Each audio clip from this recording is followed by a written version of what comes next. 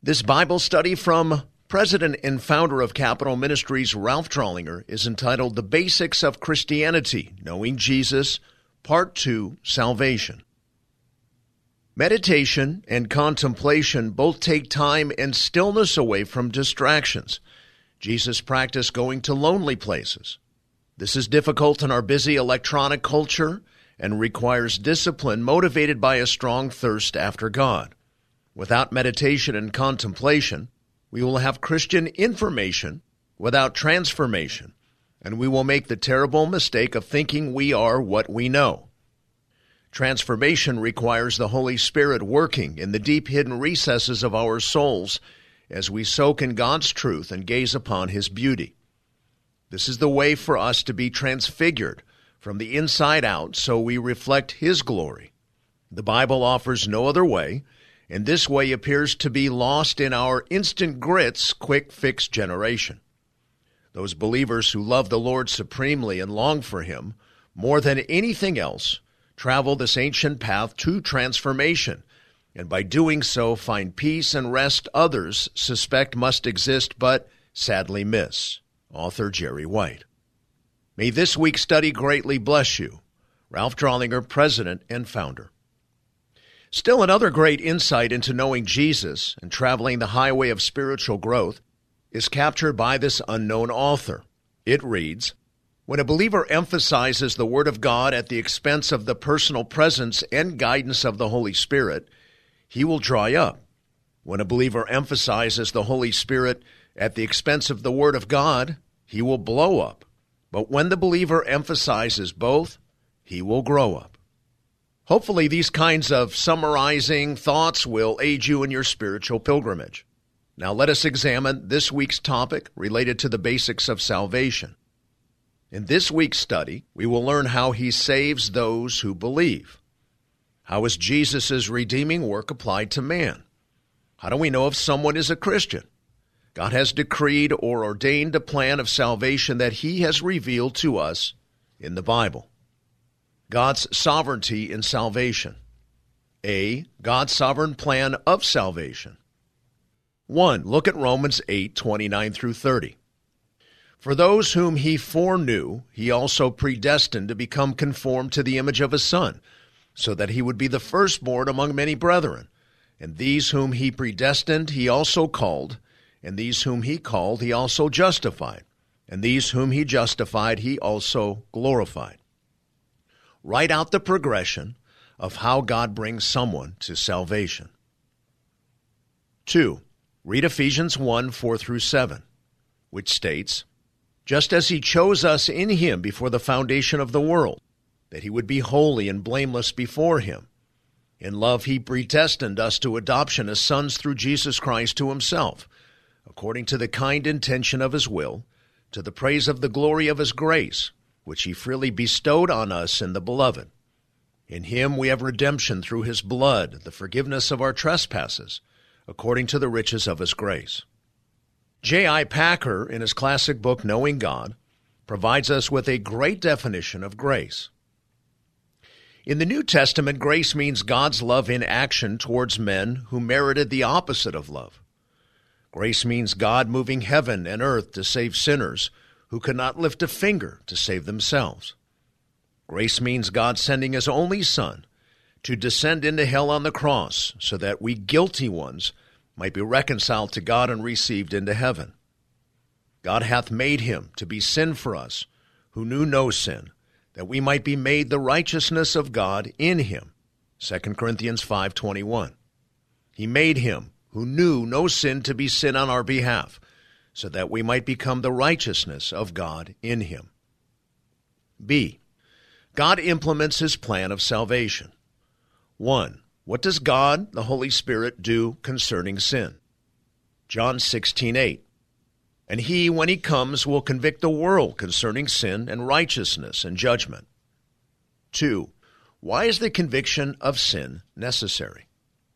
Jeremiah 17:9. "The heart is more deceitful than all else and is desperately sick. Who can understand it?" Romans 3:10 through 19, "As it is written, there is none righteous, not even one. There is none who understands. There is none who seeks for God. All have turned aside. Together they have become useless. There is none who does good. There is not even one. Their throat is an open grave. With their tongues they keep deceiving. The poison of asps is under their lips, whose mouth is full of cursing and bitterness. Their feet are swift to shed blood. Destruction and misery are in their paths, and the path of peace they have not known. There is no fear of God before their eyes. Now we know that whatever the law says, it speaks to those who are under the law, so that every mouth may be closed and all the world may become accountable to God. 3. What is needed before someone can know the truth? 2 Timothy 2:25. With gentleness correcting those who are in opposition, if perhaps God may grant them repentance leading to the knowledge of the truth. 4. Who grants it? Read John 1:12 through 13. But as many as received him, to them he gave the right to become children of God, even to those who believe in his name, who were born, not of blood, nor of the will of the flesh, nor of the will of man, but of God. Who grants us the right to become children of God? Verse 12. 6. How do you synthesize all of the previous passages heretofore with verse 12, which teaches that every individual must receive Christ? Answer: God is the author of the desire and will in everyone. Every individual who will eventually receives Christ. This way God gets the glory when someone comes to Christ for salvation. In John 1:13, notice that this right or privilege is not granted to us because of our birth, born not of blood, our own efforts, will of the flesh, our own volition, will of man. 7. Who causes growth in the believer? 1 Corinthians 3:6, I planted, Apollos watered, but God was causing the growth. 8. Who will cause the resurrection of the believer to occur? 1 Corinthians 6:14, now God has not only raised the Lord, but will also raise us up through his power. B. God culminates his plan of salvation. 1. Look again at Romans 8:29. It reads, for those whom he foreknew, he also predestined to become conformed to the image of his Son, so that he would be the firstborn among many brethren, into whose image will we be ultimately conformed. 2. Who will transform every believer? Philippians 3:20 through 21. For our citizenship is in heaven, from which also we eagerly wait for a Savior, the Lord Jesus Christ, who will transform the body of our humble state into conformity with the body of his glory, by the exertion of the power that he has even to subject all things to himself. 3. Who delivers the believer to heaven? John 17:24. Father, I desire that they also, whom you have given me, be with me where I am, so that they may see my glory which you have given me, for you loved me before the foundation of the world. Conversion. In Numbers 21:5 through 9, it is recorded how the children of Israel sinned against God. So God sent deadly snakes that bit them and caused death. The people realized their sin and asked to be delivered. God instructed Moses to put a fiery bronze serpent on a pole, and when someone was bit, they could look on it and be saved. In a way that illustrates conversion, however, instead of a snake on a pole, we have the Son of God on a cross. A. Conviction of sin in salvation. 1. What has God given to man to reveal man's sinfulness? Romans 3 verse 20 reads, because by the works of the law no flesh will be justified in his sight, for through the law comes the knowledge of sin. 2. When the people realized the mistake they made in crucifying Christ, how did they feel in their hearts? Acts chapter 2, 36 through 37. Therefore let all the house of Israel know for certain that God has made him both Lord and Christ, this Jesus whom you crucified. Now when they heard this, they were pierced to the heart, and said to Peter and the rest of the apostles, brethren, what shall we do? B. Repentance from sin in salvation.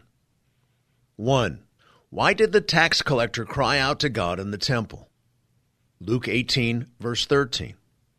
But the tax collector, standing some distance away, was even unwilling to lift up his eyes to heaven, but was beating his breast, saying, God, be merciful to me, the sinner. 2. Read 2 Corinthians 7, 9 through 10. I now rejoice, not that you were made sorrowful, but that you were made sorrowful to the point of repentance. For you were made sorrowful according to the will of God, so that you might not suffer loss in anything through us. For the sorrow that is according to the will of God produces a repentance without regret, leading to salvation. But the sorrow of the world produces death. A. What does godly sorrow over sin produce in verse 10? B. What does it lead to? Also in verse 10. Repentance means a turning away from sin and a turning to God. C. Turning to Christ in salvation. When a person who had been bitten by a deadly snake looked at the serpent on the pole, he or she was exercising faith in what God said. 1. What promise is given to those who call upon the name of the Lord? Romans 10:13 reads, For whoever will call on the name of the Lord will be saved.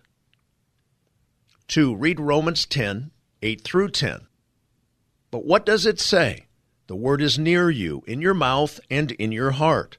That is the word of faith, which we are preaching, that if you confess with your mouth Jesus as Lord and believe in your heart that God raised him from the dead, you will be saved. For with the heart a person believes, resulting in righteousness, and with the mouth he confesses, resulting in salvation. Faith is required for salvation.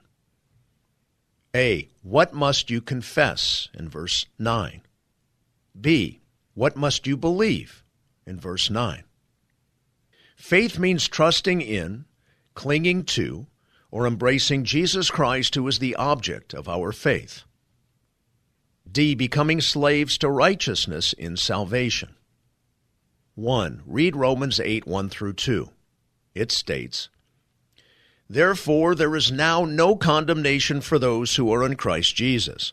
For the law of the Spirit of life in Christ Jesus has set you free from the law of sin and of death. A.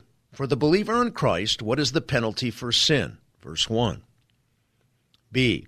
From what is the believer free? Verse 2. And 2. When freed from sin, what does a believer become? Romans 6:18. And having been freed from sin, you became slaves of righteousness. 3. What benefit results? Romans 6:22. But now having been freed from sin and enslaved to God, you derive your benefit, resulting in sanctification and the outcome, eternal life. Sanctification is the process of being conformed to the image of Jesus Christ. Evidence of salvation. 3 important evidences of a true believer are faith that works, love that labors, and hope that endures. 1 Thessalonians 1, 3 through 4. Constantly bearing in mind your work of faith and labor of love and steadfastness of hope in our Lord Jesus Christ in the presence of our God and Father, knowing, brethren, beloved by God, his choice of you. A. True salvation creates a faith that works. 1. What reveals genuine faith? A. James 2:18. But someone may well say, you have faith and I have works. Show me your faith without the works, and I will show you my faith by my works. B. 1 Peter 1, 6 through 7. In this you greatly rejoice, even though now for a little while, if necessary, you have been distressed by various trials, so that the proof of your faith, being more precious than gold, which is perishable, even though tested by fire, may be found to result in praise and glory and honor at the revelation of Jesus Christ. 2. For what did God prepare believers? Ephesians 2:10. For we are his workmanship, created in Christ Jesus for good works, which God prepared beforehand so that we would walk in them. 3. According to Hebrews 10:39, but we are not of those who shrink back to destruction, but of those who have faith to the preserving of the soul. Those with true faith will. B. True salvation creates a love that labors. 1. Besides faith, what else does God take note of in the believer? Hebrews 6:10. For God is not unjust so as to forget your work and the love which you have shown toward his name, in having ministered and in still ministering to the saints. 2.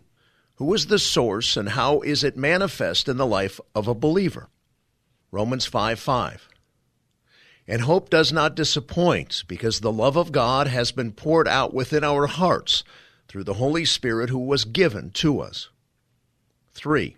What is true of a person who was born of God? 1 John 4:7-8 and 7 reads, Beloved, let us love one another, for love is from God, and everyone who loves is born of God and knows God. The one who does not love does not know God, for God is love. 4. How does a true believer show love? 1 John 3:18-19. Little children, let us not love with word or with tongue, but in deed and truth. We will know by this that we are of the truth, and will assure our heart before him. C. True salvation creates a hope that endures. 1. Who does Jesus say will be saved? Matthew 10:22. You will be hated by all because of my name, but it is the one who has endured to the end who will be saved. 2. What gives us our motivation to endure? 1 Timothy 4:10. For it is for this we labor and strive, because we have fixed our hope on the living God, who is the Savior of all men, especially of believers. 3. Describe the hope that a Christian has. A. Galatians 5:5. For we through the Spirit, by faith, are waiting for the hope of righteousness. B. 1 Thessalonians 5:8. But since we are of the day, let us be sober, having put on the breastplate of faith and love, and as a helmet, the hope of salvation. C. Titus 3:7. So that being justified by his grace, we would be made heirs according to the hope of eternal life. D. True salvation creates 3 things that abide. What 3 things did Paul notice about the Colossians?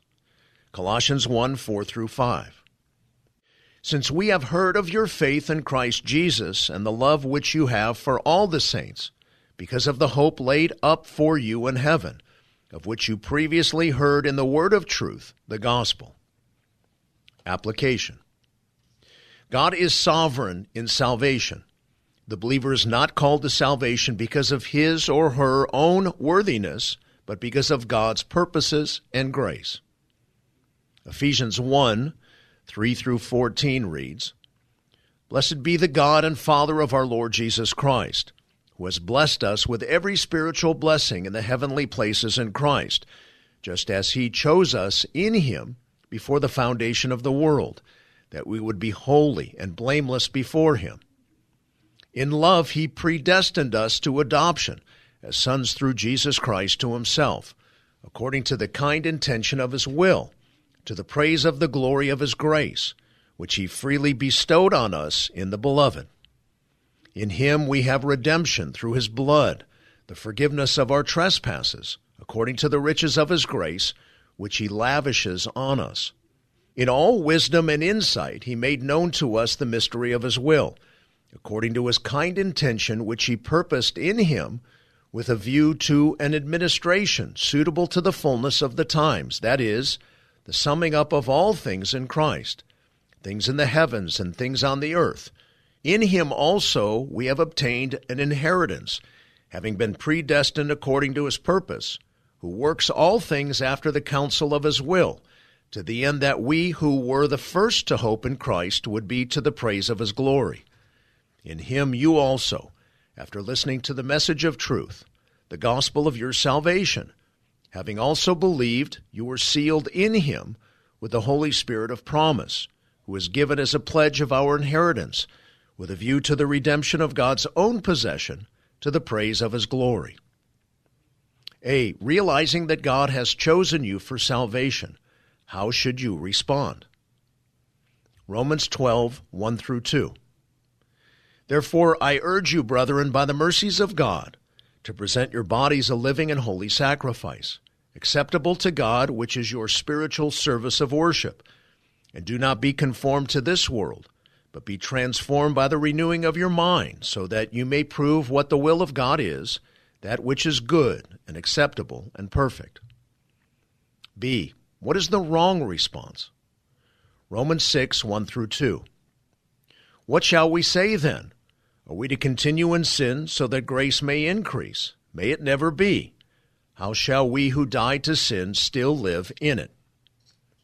The true believer will be convicted of sin and turn from it. He will be willing to submit to God and follow Christ. A true believer will exhibit a faith that works, a love that labors, a hope that endures. Those three qualities are present in every true believer and continually shape the direction of his or her life. Accordingly, look at Psalm 116, verses 16 through 17. O Lord, surely I am your servant. I am your servant, the son of your handmaid. You have loosed my bonds. To you I shall offer a sacrifice of thanksgiving and call upon the name of the Lord. Starting today, what application can you make? Many people in our culture are deceived into thinking that they are Christians when, in light of this lesson, it is obvious they are not. Examine your heart and ask yourself if the biblical characteristics of true conversion are evident in your life. If not, come to Christ today on His terms. What can you do?